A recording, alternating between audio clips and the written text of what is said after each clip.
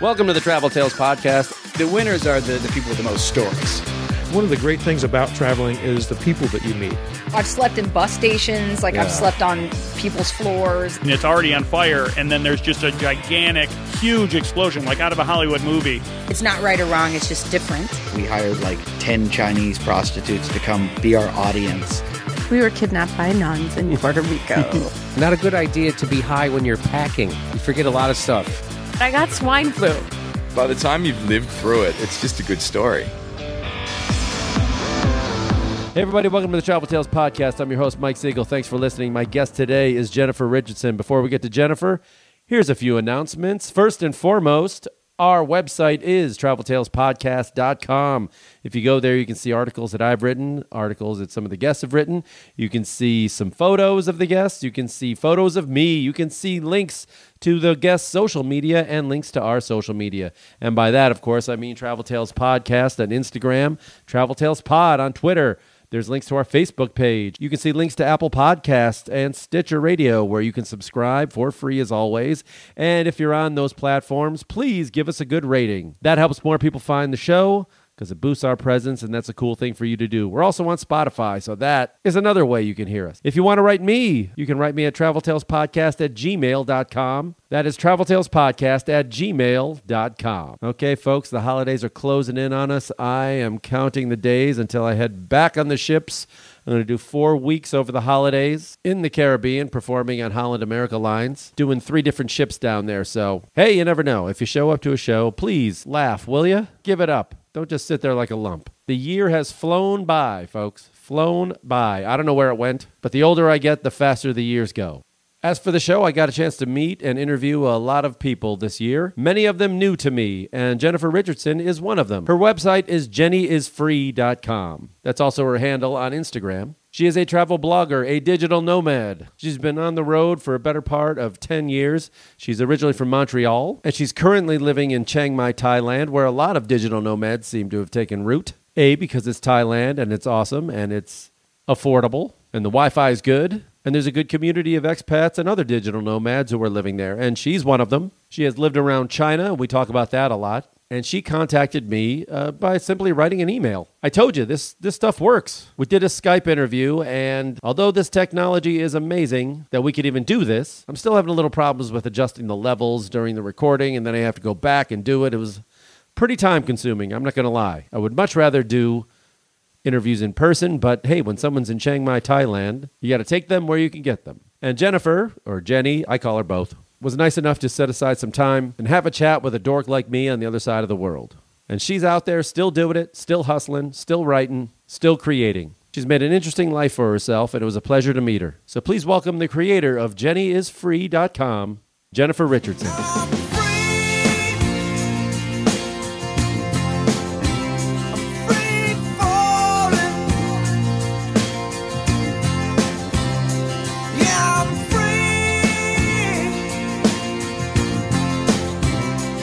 So, how long have you been in Chiang Mai? Yeah, so I've been based here like a year and a half. So I freelance. So when I learned I could work remote, then I started that life. I've been traveling forever. Like I've been based in Asia most of my adult life. So this is like kind of normal for me. But yeah, so I just stay in co-working spaces and like digital nomad, quote unquote, like that term this is kind of like the hub for that, as well as Bali in Asia. Those are like the 2 places where people who work online can be, and it's nice with affordable living and stuff. And if you're starting something new, it's a great place to move if you have a new project or new thing where you're not sure where your income's coming yet, and you can, start somewhere and live for cheap and also network and stuff. I've learned a lot of things from other freelancers here, so that's been good. Yes, I've talked to a lot of people who work in Chiang Mai and digital nomads and things. And you're right. Yeah, that and Mexico seems to be a popular one now, and Colombia. Yes, a lot of people are in Medellin. And then Mexico, yeah, I'm interested about Mexico. I'm wondering like what places you've heard have been like people are going, like what areas? Yeah, I know San Miguel de Allende. Oh, okay. Yeah. That's like an expat place. Sounds lovely. I've never been. But so Jenny is free. Are there other sites that you want to plug while we're talking about it? Yeah, just my website. Like I'm working on my to rebrand my website as well. So there should be a new one coming within a month or so. I'll still have that link, like the Jenny is Free. So if people just follow Jenny is Free, that's the same tag on Instagram as well as Twitter. So people can get all my updates from there. That's the only thing I really have right now. But yeah, that Jenny is Free. You can link with Pinterest, with Twitter, with Facebook. My Facebook page is also Jenny is Free. And then my website's that. So where are you from originally? I'm from Montreal. Canada. Montreal. I was just there Yes. a bunch this summer. I loved it. Oh, really? Oh, I was there visiting my parents. Where'd you go? Well, I was working on a cruise ship from Boston to Montreal and back, and so I did three weekends in Boston. Actually, it was just 3 Saturdays. So I had time I would just walk from the ship, and I had to be back in the ship by 3 o'clock. So I had a nice little walking tour that I did. I did a day just on food, one day. So I had the bagels, and then I Yes, did you go to St. Viateur or Fairmont? St. Viateur. St. Viateur, okay. Yeah. And then I went to Schwartz's Deli for smoked meat. Yes, of course. Of course. Was there like a long lineup every day? There's like a huge line. You know what? I learned you go there early enough. I went there about 11 o'clock or so I could squeeze in at the bar. I didn't have to wait for it. Yeah. And then the next week or 2 weeks later, I was there. And I walked by it at about 12:30, and the line was around the building. Yeah, but it's like the most popular restaurant in the city, or even in North America for like just smoked meat. That's iconic. You have another recommendation. You can get it out now. Give them a plug. Yeah, so Schwartz, I discovered a few more. There's one right across the street from Schwartz that also has smoked meat, but another one that's just as authentic, I find. It's more in the Mile End, Outremont area. It's called Lester's, and they have so it's same smoked meat. They have a deli there as well. And there's a bigger space. There's a lot of like posters on the wall of like all the old guests and stuff. So it's not as old, but it's about as old as Schwartz has been around for decades. And it's in more of a residential area just outside of downtown. So that's like a good alternative. And I think the food's just as good. So you grew up there. Yeah. When did you leave? When did I leave? I started traveling about 25. Well, I went to China and I did a volunteer project teaching English. And then I spent 5 years working teaching English. I lived in South Korea for 3 years. Thailand as well, I came a bit to teach English. And Beijing, I did a brief period teaching in a school as well. And then I went freelance with my writing and my blog about 3 years ago. I spent since I've been for 10 years, I've been mostly based in Asia, other than like visiting home and stuff. I think I did 1 year where I've been to Colombia. I did, my first year freelancing. I spent half my year kind of volunteering in hostels so I could stay for free and then work on my projects on the side. So I stayed briefly in Mexico and Colombia, stayed with friends in the US and Montreal as well. And then I moved back to Asia at the beginning of 2018. I moved to Vietnam and traveled around there and kind of worked remote. And then afterwards I came to Chiang Mai and kind of been based here when I found a co-working space and office where I can stay and be kind of stable. So that's been good. Now, were you always just doing the blog, or were you writing for other publications or websites? Yeah, mostly other publications. I'm an editor for Skyscanner. Do you use Skyscanner? Yeah. For finding cheap flights. Yeah. So like for their news site, I'm the editor of the Canada market. So I manage that content. I've been published in Fodder's Travel and some other small publications online as well. And then, my job for the past year and a half has been editing and freelancing for mainly Skyscanner. It's been my main client. So it's Fodder's. I've been saying it wrong this entire time. Fodder's. I've heard both. I don't know. Fedorus? I don't know. I just read it. I've never heard it. So was journalism always your thing? Is that what you studied? Yeah, I studied creative writing at Concordia in Montreal. Okay. And I just, when I left, I was just working retail. I couldn't find work. And then when I started traveling, my stories came to me and I found a creative outlet. So I just taught English as a way to sustain a travel lifestyle. And then that's when my blog started. I started the blog when I did a solo backpacking trip around China. I spent like 7 months. I did like 15 provinces in mainland China. I went to visit friends in Korea when I was like on a break from teaching there. And then I did Malaysia, Indonesia, and Singapore. And then I blogged like every day about that. And then I turned that later on into an ebook I released 2 years ago. And then it's more like a travel journal of my experiences there. and the different provinces I went to and the culture shock and everything. So yeah, that's when my blog really started. That was in 2012. Well, let's talk about the culture shock, because I have not been to mainland China. I've been to Taiwan and Hong Kong a couple times each, but, which is like China light. It's easy. I know I've heard a bunch of different things, and I hope to take care of my not going there very soon. But I heard that, I don't know how versed you are in the language, but I heard if you don't know any Chinese, it's can be a little tough. Did you run into that? Yes, it's super hard. Like I had a system, I had to be really vigilant, or it was exhausting because I always had to be on, if you know what I mean. Like if it was just me and I had no help and I just had limited language, then I really had to make sure I knew where I was going. My Lonely Planet was like my Bible, you know what I mean? Just like I would only stay, I had to plan my route really well. I had to stay in hostels where they had like the address in Chinese so I could ask people there. And then I had a phone if ever with some Chinese friends I could call if I needed like to have a longer discussion with like a taxi driver and stuff. And then I'd just call them and then they would translate for me. And I only stayed in hostels that were like international, part of the YHA, like International Youth Hostel. Because then the staff would always speak English, so I could call them and then ask them for directions.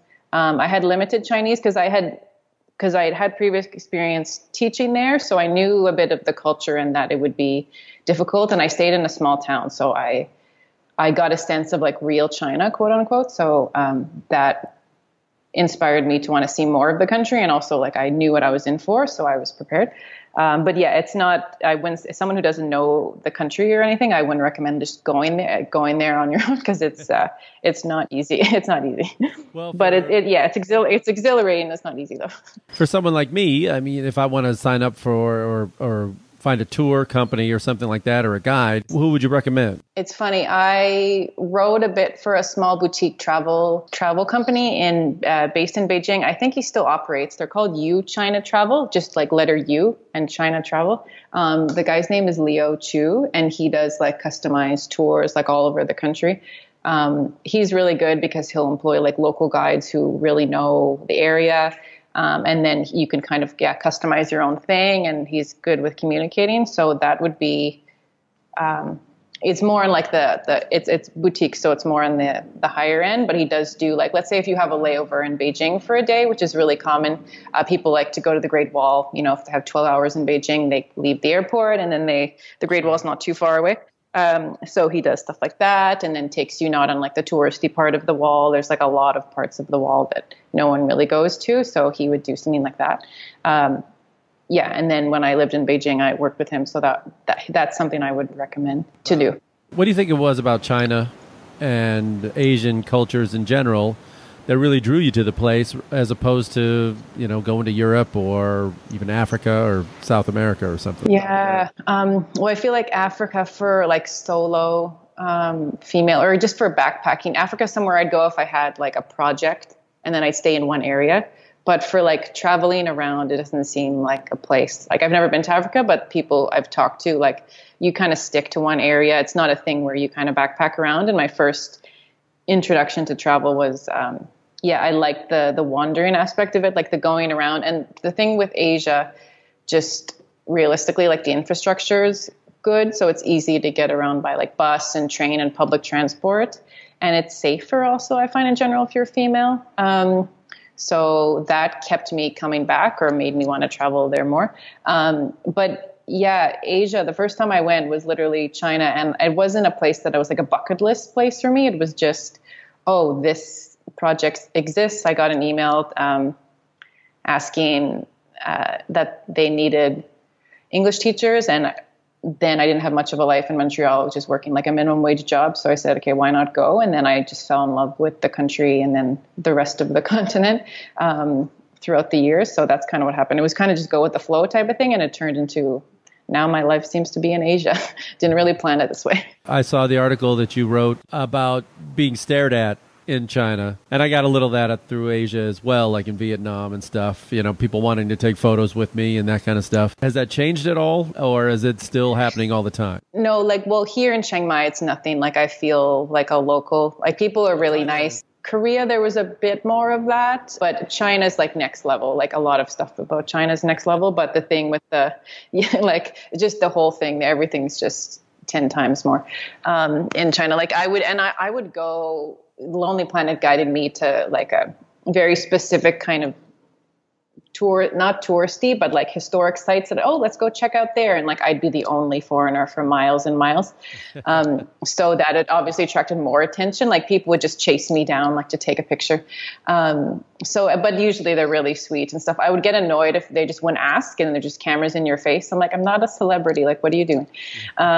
So that was, and then also if you're like alone or female, if it's at night, like you feel more vulnerable. So that would get to me at some parts. That's where my blogging helped. That was my outlet for if I would feel frustrated or I needed a creative outlet to like handle my anxiety maybe or experience about it. So that was my way to document that. So the blog actually helped. I remember I would write in a coffee shop or a bar like at the end of a travel day, and that was kind of like a therapy for me. And then I'm glad people responded or liked it because it was, a bit something for me, but then it also helped in share my experience with other people. What do they think of women who make travel blogging her life? I mean, that's got to be kind of an odd profession for people in China. No, totally. Yeah, just to be there. Well, you know what? Like you get a lot of encouragement. Yeah, a lot of people couldn't speak English, but I'd be like, let's say on a bus going somewhere, there'd be like a Chinese couple next to me. They would just be like, oh, like I knew enough Chinese. Okay, where are you from? Then they'd always ask like, only one person? When I tell them one, they would just give me like a thumbs up. Like, yeah, good for you. So that was really, it was really a lot of, they'd give me like, like the strong arm sign or like the thumbs up, like just like someone helping with my bag on the bus or they just stare at you and say like, oh, it's a foreigner, but not angry, but just I'm like impressed or something. So sometimes it was a bit of a confidence boost. And then it's nice to hear support from people. So yeah, it's kind of a flabbergasting thing. I agree. And just with traveling or just sometimes, like a lot of people in China haven't left China. Right. So that's why it's harder with the language as well. Cause there's just like, it's kind of like its own planet. Like you're on planet China. Like, so you have to know the language or the customs cause they couldn't fathom like anything outside of China, especially if you're right in the middle and in a small town. It's just all they know. Like the outside is just so big. Like going to Beijing or Shanghai is like a huge thing, or Hong Kong, like that would be a really big trip. I even with my limited language, like I could tell the difference in the dialect from province to province. Like it really varies. And they have a lot of different languages as well. There's a lot of minorities. My first time there, when I taught in a school, I remember like the head teacher telling me like, oh, I came from a village, 100 kilometers away. So not far. And she was like, wow, I really had to adjust my speaking because I'm used to like this. So even just within the towns, there's a difference because I guess less people move. So there's that fusion doesn't exist. And there's I could even tell a big difference between like the Shanghai dialect versus the Beijing dialect. But everyone kind of learns the obviously the government language. So the Beijing dialect, and then they all have their local languages or ways of speaking like by province and region and stuff. I mean, it can be very overwhelming at times, just the sheer number of human beings around you. I mean, do you ever get out rurally and just kind of decompress? Yeah, in China, I felt there are some places where it's clustered, but it's such a huge country as well. So I felt like it was more spread out, like other than on the subway in a place like Beijing, like there's not really big crowds. Like it's such a giant city size-wise. So there's room, like you can get a big apartment there.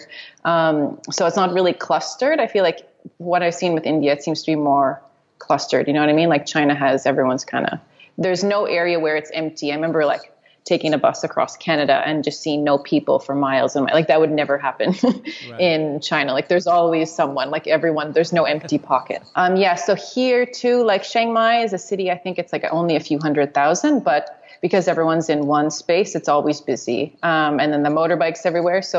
But I like big cities, so I like the chaos. So it's not really a big shock for me. And then Montreal too, like I'm used to a big city. But it's nice being based here in northern Thailand because the countryside just here is beautiful. Like this weekend, I went on a kayaking trip, so just an hour away from here, and then you're like kayaking along the river, and there's like no one there except for our little tour.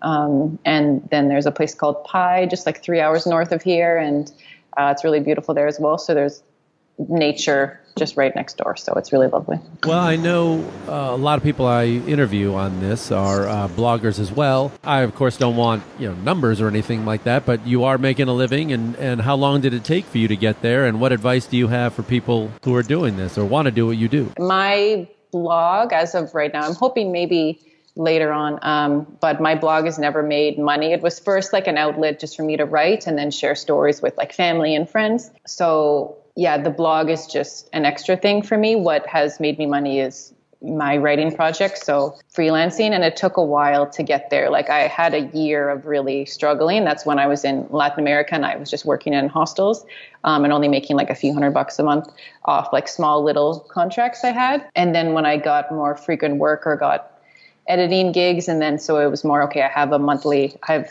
projects every month, so I kind of knew where my next paycheck was coming. But it's not easy. My advice would be to people, just figure out first like what skill you have and want to offer and like why you're doing it. Because I do feel some people just go on a limb like, oh, I want this dream of working online, but it's not as easy as it seems, not as glamorous. Like I'm in Thailand, but I'm in an office all day writing on the computer. Like it's nice to be here versus like a cold city or something, but it's just kind of normal. Like life just becomes normal, like obviously, but things like on the weekend when I took a kayaking trip, me and my friends were like, oh, we stick ourselves in offices. We forget that we're in this beautiful place. So let's do something, like let's be tourists. So it just becomes like normal life. So it's not, I know maybe the pictures on Instagram or something make it seem like people on, a laptop next to a beach. I'm like, no one does that. That's not a thing. So so that's kind of, I don't try and have that, like bring that illusion to people. On my Instagram, I don't try and say like, oh, look, I'm here for the day. Like I'll take time off, or it's nice to work in like a new coffee shop. And here, obviously it's a beautiful city. So I'm so blessed to have this, but it's not easy, and it's not like a normal life either. But I'd say, like figure out what skill you have, what you want to offer, and then make contacts, like go on Facebook, join like a Facebook group, network on there. And then, once you have the name of a few editors or a few people, then kind of you're in, you could email people like, oh, do you need an article for this and that? Like that's just for what I do for freelance writing. Depends whatever your outlet is. But it takes, 6 months to a year to do the networking and developing that. And then once you have a flow with that, then I'd say take the risk and move and go somewhere. And also, get also, like my advice would be go somewhere where you can collaborate with people. Like if your city has a co-working space, work there instead of alone in your home or in a coffee shop. Like go somewhere where there's other people doing similar work or remote work, because then that's the best way. Like for me, coming to Chiang Mai right away when I was in a space with other people, even though we weren't doing the same thing every day, I was in a space with designers or people doing marketing, or people who had a small business on Amazon they were starting up. We were able to share ideas and give each other inspiration for like what to do next and that. So it helps to be around like-minded people if you're doing kind of freelance remote work. So that would be my advice. Like get somewhere where you're with inspirational people. Before we leave China, I just wanted to ask you, what year did you first get there? My first trip to China was 2009, so literally like 10 years ago. Even in the just 10 years you've been going, what changes have you seen that have been noticeable? What has really struck you? Yeah, they're growing. Like I went to Beijing in 2009 at the end of my time in a small city, so it was nice to like end it in a big city like Beijing. And then I went to visit a friend there like just this summer. So in those 10 years, it's changed from like a developing city to a completely developed, like world-class city. Right. Like there's more international schools there. There's a suburb that's maybe like an hour away from the main part of the city. And the apartments, the rents have like tripled or quadrupled in price over the years. And places like Tiananmen Square, like the center, are much more heavily patrolled. Like all that, where there's something called the Forbidden City, which is like the old Emperor's Palace, and then Tiananmen Square, which is like the biggest public square I think still in the world. So that area is like really heavily guarded. I remember going there my first trip in Beijing, and I was just walking around. It was free. There were a few obviously like security people, but nothing big. And then when I tried to go back years later, it was kind of blocked off. They were doing like a passport check, and there were so many more tourists. It was much more chaotic, but then just empty. Like they blocked a lot of things. It wasn't very pedestrian friendly, because that's been since like the new guy, Xi Jinping, who's in control now. I noticed he's tightened his rule on kind of the government and the situation there. Like every time I go, I see more propaganda, more like red posters with characters saying, stuff about workers, stuff about progress.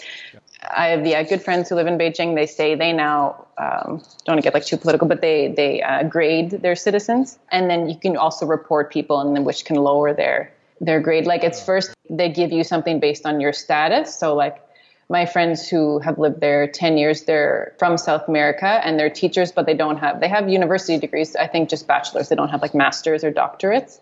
And they have good jobs, but not like high-end jobs. So they're like, we're B citizens. We could never be A's because we don't have like this level of status.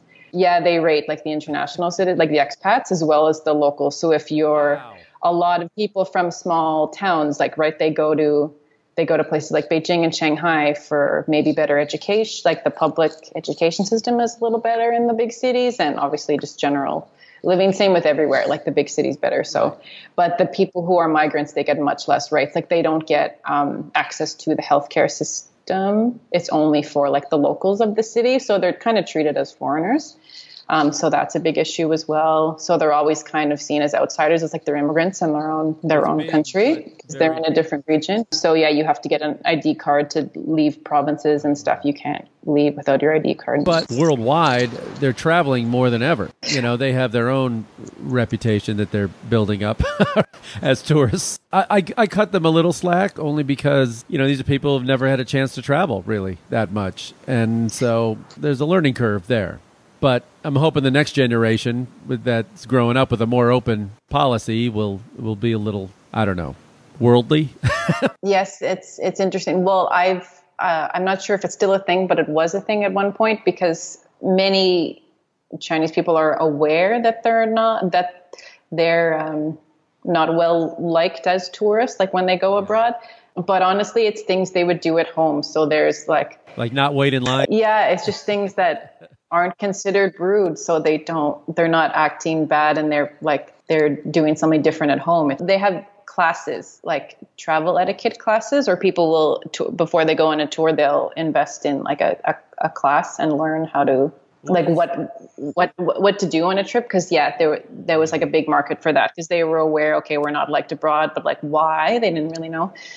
So a lot of people took classes on how to travel and what to do. So like, yeah, it's something where they just, I guess people don't like us. They didn't know why. And anyway, so they would take classes for that, which I found interesting. But yeah, that's one thing people complain about when they travel, like, people are rude. I just got used to the lines not being the thing. It got kind of fun at the end because really it's just like whoever fights the most, like whoever is the most aggressive will get in. So really, if you're having a bad day and you just want to cut in front of the line, it's like welcomed there. So it was fun. You're like, screw it, I'm just going to go. But now I think with the grading system and stuff I told you about, I think that's going to change. So we know you've been through China, you've been through Thailand, and you've been to Vietnam as well. Yeah, last year I spent some time in Vietnam, kind of swapped between here and Vietnam. They're so close, like only a flight away. So it's really beautiful as well there too. So I was nomadic there. If you thought of, I don't want to say settling down, because I know people like us never seem to really settle down in one place, but I'll always be a traveler. Is there one that you really look forward to going back and think maybe I could stay here longer than usual? You ever been tempted? Oh, totally. Yeah. Like it's all, I'm not sure. Like I always saw this as a phase, but then the longer I do it, I'm like, guess it's not a phase because now it's been like 10 years I've been traveling. I'm just like, this is my life now. People are like, she's the traveler. I'm like, I guess I am. I didn't plan it this way, but that's life, right? You just like become, it is what it is. But yeah, growing up in Montreal, I never felt like that was a place where I was never someone, even as a kid, like, I'm just going to end up where I was born. That's just not my philosophy on life. You have to see what you like and then grow and move on type of thing. I have some friends where, they're married and have kids, in the same suburb where they grew up. Like for me, that's just unfathomable. Oh, yeah. I just like that. So to me, there's cities I like North American cities where I'm like, I could, it would be lovely to live there. But for now, it's just not the thing. I want to get more of a base of work and everything to be able to maybe move somewhere new, because that's hard. It's all based on jobs and stuff. So Asia's just been a thing because I was able to get work. And now that I'm remote, I can live anywhere and just try and build up my career before I can go to like a more expensive place. Because right now it's more like finances where it's a great place to start, because you're in, my rent is a few $100s a month, and then the lifestyle as well, and just it's nice to be here. But yeah, totally. There's part of me, half of me is here. Like as I get older as well, just like, oh, okay, well maybe I should. Like I was this summer I was visiting family, and just it was hard at first, like the reverse culture shock, just not all the great food here, the easy life here. It's hard to adjust back. But then once I got used to it, I was like, oh, this isn't so bad. What's the first thing you want to do? Is there something you want to eat in specific? It's funny, Greek food. I want like a big bowl of tzatziki, because that's something it's so hard to get. You can't. There's no good tzatziki for countries away from where I am. There's like one place I go to around the corner here. It's called the Falafelist. So they have they have really good homemade falafel. So then, you're going to find shawarma. Like there's always the doner kebab. Like in Korea, the only kind of place that was open after hours at like 4 a.m. we'd all go would be like this one kebab place. Like that's like the international, after hours food. But so here, and then just, I get there, hummus and tzatziki is just not the same. At home, we have really good Greek food in Montreal. So I'll go and just have, that kind of stuff. Because that's really something, like I found poutine everywhere. It's still not as good, but you can still get it. And bagels too. I went to a bagel shop when I was in Montreal, and then I had a bunch of poutine as well. Has it ever saved you at any point when people are like, in your face about something, you go, wait a minute, I'm Canadian. They go, oh, well, sorry. I don't want to make anyone angry here, but I don't like those Canadians who put the flag on there. I think it's arrogant. And also like if you meet, especially here, like if you're Western looking, like you could be from Europe, you could be, you're not just American or Canadian, like you could be anyone who's just not Asian, right? Like, so I could be French, German, Dutch, And also if you're there in the new country, like talk to people. People will ask you, you don't need the flag. Like for me, if you, it's nice to engage with people, then you tell them you don't need the flag to tell you. And I remember a lot of my friends when Obama left office, like my American friends, they were like, it was really nice. I had a lot of friends when I taught in South Korea. They were mostly American, and they were, for them, it was really disappointing to lose a president who, everyone seemed to love America for those 8 years when there was you had a good representative. So I feel really bad for you guys. I always defend you guys. Like I feel, it's not the whole country and stuff. And I don't know what we do, but Canada, we have really good PR. Like even when we had a not so great prime minister, people were still like, oh, great, you guys are awesome. I'm like, well, or even Justin Trudeau, they're like, oh, he's fantastic. I'm like, well, he's not so great. So it's just, I don't know what it is, but I don't know who does their international PR, but they're doing a good job. What is your form of entertainment there? I mean, when you go out and say you want to have a night on the town, what do you do? There's a few things. There's a karaoke bar around the corner, so sometimes we'll go there. Okay. So that's fun. Yeah, karaoke. And just like there's lovely rooftop bars here, so I'll go somewhere there, either in the old city. You've been here, right? So there's like the old city where you can see like the walls and stuff, or there's like nicer ones just outside the old city where there's like a pool and a rooftop. So there's a lot of nice places there. So we'll do that. And just around the corner from my office, there's like this really old jazz club. It's called the Northgate Co-op Jazz Club. And so they have free live music every night starting at 8. So I go almost every week, just like sit, have a glass of wine and listen. It's like a lot of the students from Chiang Mai University. And they kind of swap like who they play with. So the musicians will just circulate, and then each night is a different genre. Like they'll start with jazz and then go to hip hop or pop and rock. There's an open mic every Tuesday. So I'll do that so that's nice. And then there's also some of the expats here do like a weekly open mic called the Healing House. People do like spoken word or comedy or stuff. So there's a bunch of stuff happening in the city. There's like a blues clubs, and I don't know the last time you were here, but stuff closes early here. So the nightlife scene isn't huge. You have to kind of go out early and then have a few drinks. No, Bangkok is like next level. But here everything closes at 12. So it's a tamer night in Chiang Mai. Give me your scariest flight experience. I've been lucky enough never to have like crazy turbulence or something on a plane, but this year I flew from New Zealand to LA, and what I learned in New Zealand, they're a big stickler for time. Like if you're on time, you're too late. Like they're very like early, on time, like they're really strict about that. And I was just doing my thing. I usually like to be last minute. I just did how I am. But I was past security. I was going through duty free. I was looking for a gift for my sister-in-law because I was going to visit them. And I thought I wasn't really big with the time, but I thought I had at least half an hour to an hour until boarding. And then I hear an announcement just like last call. And there was an announcement like, and as I was in line, I didn't hear my name, but it was like last call for this flight. And I was like, last call. I didn't hear first call. I didn't hear anything. I didn't think we were boarding yet. And this is like a long haul flight. So if I miss this flight, then I'm really screwed. It's really expensive. So yeah, I heard that, and then I paid, ran out, and then I found out I was like a good 20-minute walk away to my gate from where I was in the airport terminal.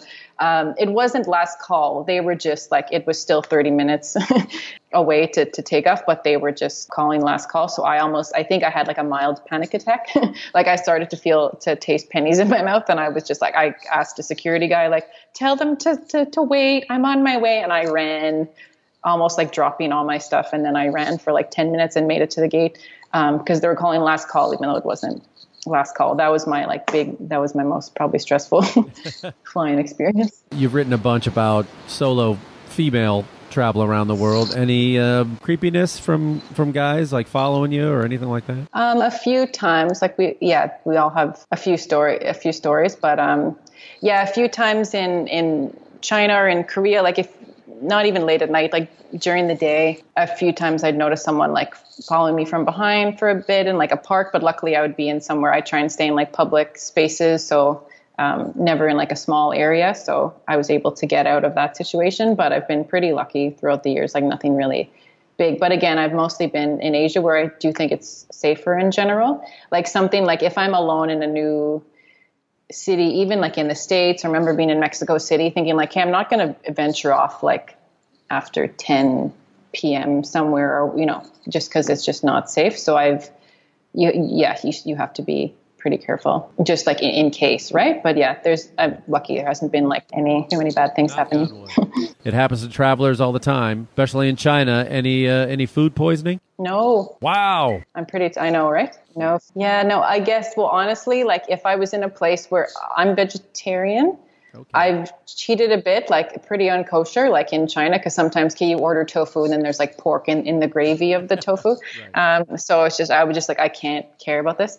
But if I was in a place where everything was just like chicken feed or anything that looked too weird, I would just eat something at like the corner store, like, or candy, like something, something factory made. And I feel like that's saved me. Like I won't eat, if it's like a bus ride and there's only like something cooking over the stove, like I'll just avoid that and I'll have something like in a can or in a bag. And I feel like that's saved me. I find friends who just will find something totally random. That's usually when they get sick. Yeah. So I don't like go too crazy with the street food. That's probably been why. And now I'm just kind of immune to it. Like I got used to it. Yeah. And my travel tip for people, like, well, I carry these like probiotic drops. So I try and have that every day. Make sure like your body has some sort of bacteria in it so then it can react to anything odd or new. So like, before you go on a trip, like make sure you have like yogurt a few times a day, like the few days leading up to a trip. And then like your stomach's coated with some good bacteria that you can fight stuff up more easily. Every visits to the any kind of hospital overseas or any kind of injuries? Have you ever had to deal with that? Yes, just small things. Like I don't ride a motorbike, so luckily I've had no like motorbike accident. That's a big thing in Thailand. Like everyone has a motorbike accident. I don't drive one. I take there's like a version of Uber here called Grab, and then they have like motorbikes driving around to pick you up. So I do that. So I get like my taxi ride, my lifts on motorbike. But yeah, here I actually like use the healthcare services here. I find they're really good. And like I pay a bit out of pocket, but it's not too bad. The other week I had like, I accidentally, like I stabbed myself in the eye like a dork, and like I ripped the top part of my cornea. So it was just like a minor, like, yeah, it was a minor like eye injury. And then I went directly to the hospital here. And then within an hour I'm in and out. And that was like a week of like just drops and stuff. And yeah, it didn't cost me much. So I go here in Thailand for healthcare because like the hospital here is pretty good. I know in Canada we have like free healthcare, but it doesn't include everything. And dental is fairly expensive, and eye care as well. But when I lived in Korea, I found the hospitals way, even here too, like much cleaner, faster service, much faster. And the doctors usually, like, there'll be someone, there's a counter for like foreigners or international people, and then they have a translator for you. So I find like the healthcare from where I've been, it's not like a small city, like in big cities in Asia, it's pretty good where I've had pretty good experiences, luckily. How hard is it to get work visas in these places? When I lived in Korea, it's a long process. It took like 2 months, I think. But then once you get it, then you're fine. And then you have your job set up. So like if you have a job set up, they do it. They help you through the process, or sometimes you pay like a third party, kind of like an HR agency, and then they help you as well. So I've had to pay a few, like a commission to get help with like a work visa, but it's totally worth it. Right now in Thailand, they don't offer like digital nomad visas. I think that's becoming, so yeah, right now the people who are here were on tourist visas. And then we just go in and out. So it's tricky. I have a few friends doing like an ed visa, which is a bit of a process. And then you get like a 6-month thing. If you go to a Thai school, if you want to come here to study Thai language or Muay Thai, and then you get like a 6-month education visa. So then people kind of work on the side and then go to their classes. So that's like a good thing. If people want to go to Thailand and stay long term, I recommend an ed visa. And you kind of, same with networking, like make some friends here who, like, I have a Thai friend who's a paralegal. So then I'd call her if there's any issue and stuff. And then, yeah, so it's great if you may have make friends with locals. They always, they could recommend people to help you and stuff. Well, what's next for you? What's the plan coming up? Not sure. Well, when you said Mexico, so I'm not sure if I should just stay here longer or I haven't been to Laos yet. I really liked Cambodia when I was there earlier last year, so I might go back to Cambodia for a few months, maybe Vietnam. I'll see till I get completely tired of Southeast Asia. It's a pretty good spot in the world, so I might just stay here and continue that. And then, yeah, maybe somewhere like Mexico sounds appealing because it's closer to home, right? You're on like the other side of the world. It's not like too far, and it still has a lot of great places and options to live and work. And here, the Wi-Fi is just really good. So if you're working online, it's awesome. I struggled a bit last time I was in Mexico, especially if you're in a small city or like by a beach or something. It's not always as good. But yeah, so I think for now, Southeast Asia is still a good base for me. You get those lost in translation moments? Do you get some loneliness? Oh, yeah. I love that movie. When I saw that movie, I was like, oh, this is my life.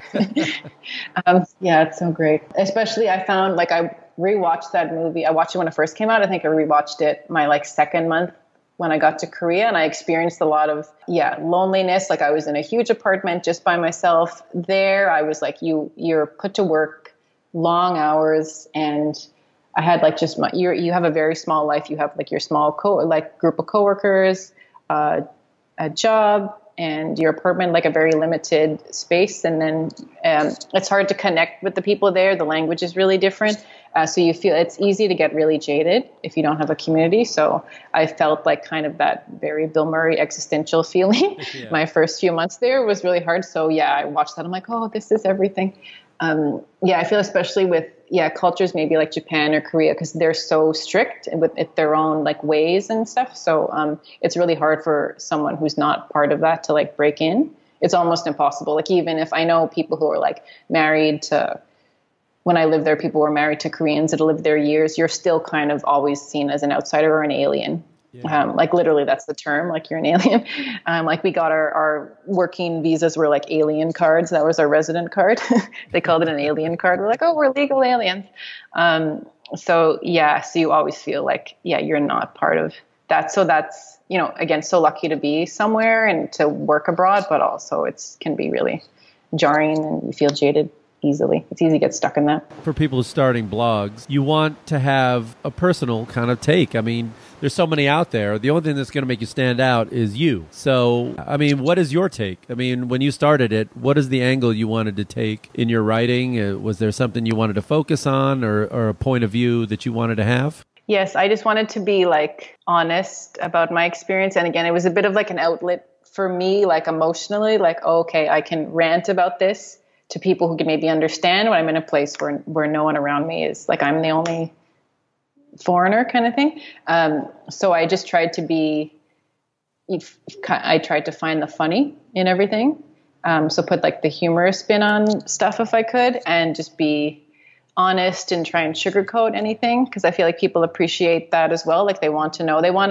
People say like, oh, I feel like I'm there with you. Like I like bringing people into the experience with me, even if I'm speaking to people who maybe, or even people who read my blog, people who don't travel, or people who are stay-at-home moms or something. So they're like, oh, I'm really inspired by your traveling, or I get to show people a glimpse into the world if, they maybe want to go one day, or just kind of have an escape and, like read about my experience in Thailand, and they can't go there. They get to read about it, and kind of learn. And also my big thing is like educating people, like telling people the real thing instead of sugarcoating it or trying to sell something or sound too markety. Just want to tell people how stuff is, especially with projects I've done, like volunteering. I want to tell people like, okay, this is something good, or this maybe isn't the best thing to do. So yeah, like places where I've seen, okay, this is like a good project, or here there's a lot of kind of corruption in tourism. So I try and always speak about like a good place to go, or, like more mindful travel, if that would make sense. Try and like travel well and with a focus. So I try and bring that out in my blog and my writing. Did your family, were they always on board with this, or did they think you were nuts at first? I am. They were just like, "Wow, like what's wrong with it?" And no, obviously, like, supportive, want me to be happy. They always like, "Well, as long as you're happy." But yeah, I think when I kept on going there, I remember like in Korea. So this would have been I would have been like traveling or abroad for like a year. My dad was like, "So like, what do you like about it?" I'm like, "Oh, I like my job." He's just like, "But there must be more than just the job. Like you're in Korea. Like why there?" So yeah, it's kind of odd for my family and people to think like, why would you move across the world to get work, or why would you do this? To me, it just seems normal. But yeah, but luckily like supportive, not too much like guilt trip and stuff. But you were in where I live now, and you were in Venice, California. Yes. You had mixed feelings, as most people do when they come here. What are your thoughts on Venice? Whenever so I've visited California a bunch of times the past few years, because my brother lives there with my sister-in-law and their son. They live in Oxnard, like in Ventura County. So it's so I go there to see them. So Venice is right near the airport, so it's somewhere where I'll stay for a few days, either when I'm on my way out or on my way in. And I'm always in some sort of personal crossroads whenever I'm there as well. So I let like Venice I let Venice absorb all my emotions, and with all the vibes there too, there's, palm readers and all that spiritual stuff going on. So I feel like it's very in line whenever I'm there, like kind of doing my existential crisis, like what am I doing? Why am I wandering the world type of thing? So yeah, I react to that a lot. But no, I've grown to like when I first visited LA, like years ago, California was my first like trip, my first flight. Like I flew to San Diego to visit a friend when I was like 20. And then, first time I ever saw palm trees was San Diego. We went to LA for a weekend, and I was just shocked by how much, how kind of spread out it was, and everyone drove, and and then you go to Hollywood Boulevard, and it's like and it's so crap. Dumpy, and you just have, and you're just like, all my dreams are shattered. Like I thought this glamour was the thing, but but after like a few trips there, I'm like, okay, I get it. Like I've grown to love it. And Venice is probably my favorite area of California, like, or of LA at least.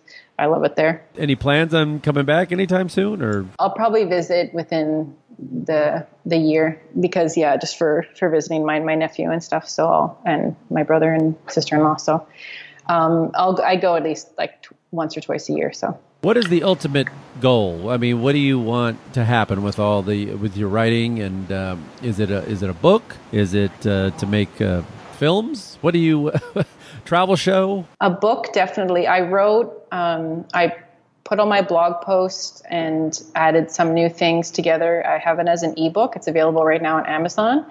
And I'm working right now on a second edition to that because I just want to dive deeper into my experience there. So, and I need to rework the title as well.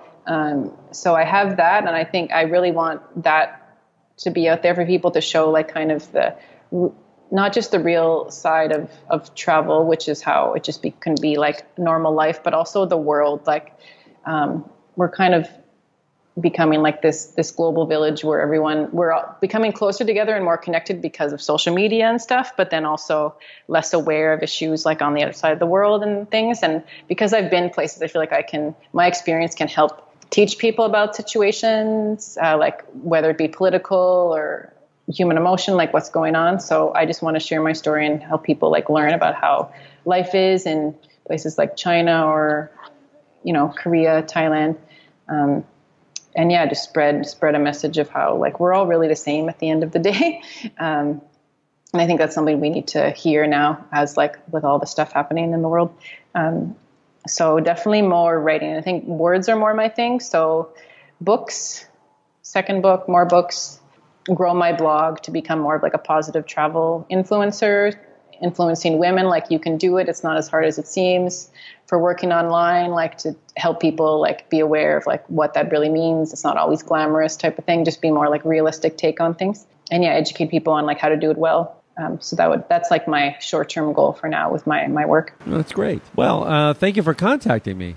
I'm glad we could. Yes, no, thank you. Now you can get in all your plugs. Yes, check me out on jennyisfree.com. That's also my Instagram, so you could follow me on Instagram. Those would be the two best places where I talk about travel, and just my stories right now on Instagram are like my day-to-day life. My friends are saying like, oh, I just like seeing an insight into like how your days are in Thailand and wherever you go. So yeah, Instagram would be good. Following me on there. And then I always put like my latest, in my bio, I always put like my latest travel article there. So you can see like the stuff I'm doing for Skyscanner and other things when I'm published. And yeah, my link there for my ebook will be there.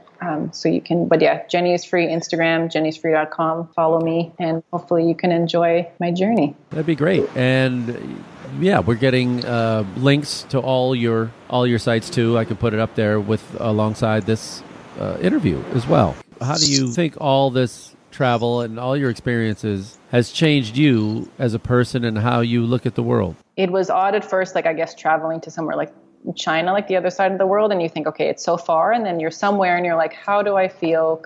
Maybe that's not the experience for everyone, but how do I feel completely at home, or how is this completely just life is life for wherever you go type of thing? I'm like, how do I feel at home, even though it's thousands of miles away? So yeah, I've changed I guess my perspectives broadened on life, on what we see as normal. You can't take for granted what you think is normal is always the same for everyone, because people have different views on what people see as maybe polite. We're talking about like manners in China, or what people see as, like the right thing to do, but how to go about a situation. I've learned like from being here how people take things differently, or gestures. People, like a big thing here I've learned is people don't ask like, how are you? People think like how we do that in North America, like it's really superficial, like, oh, how are you? I'm fine. And we just move on. And here the word for like, how are you is like, do you want to go eat rice? That's the translation. Meaning like they have more of a personal thing. Like they're not going to say, how are you? I'm fine, and move on. They like want to sit down with you and talk. And like eating alone isn't really a thing. So I've learned a lot about like community, or just living more simply and appreciating other people's company, which I find is different than we have in the West from time to time, where we're more individualistic. So I've learned that, especially from being in places like Asia, where I have more of a collective mindset. And I've grown a lot from learning that. Well, Jenny, thanks for doing this. Jenny is Free. Thank you so much for calling. Yes, no, thank you. It was great talking to you.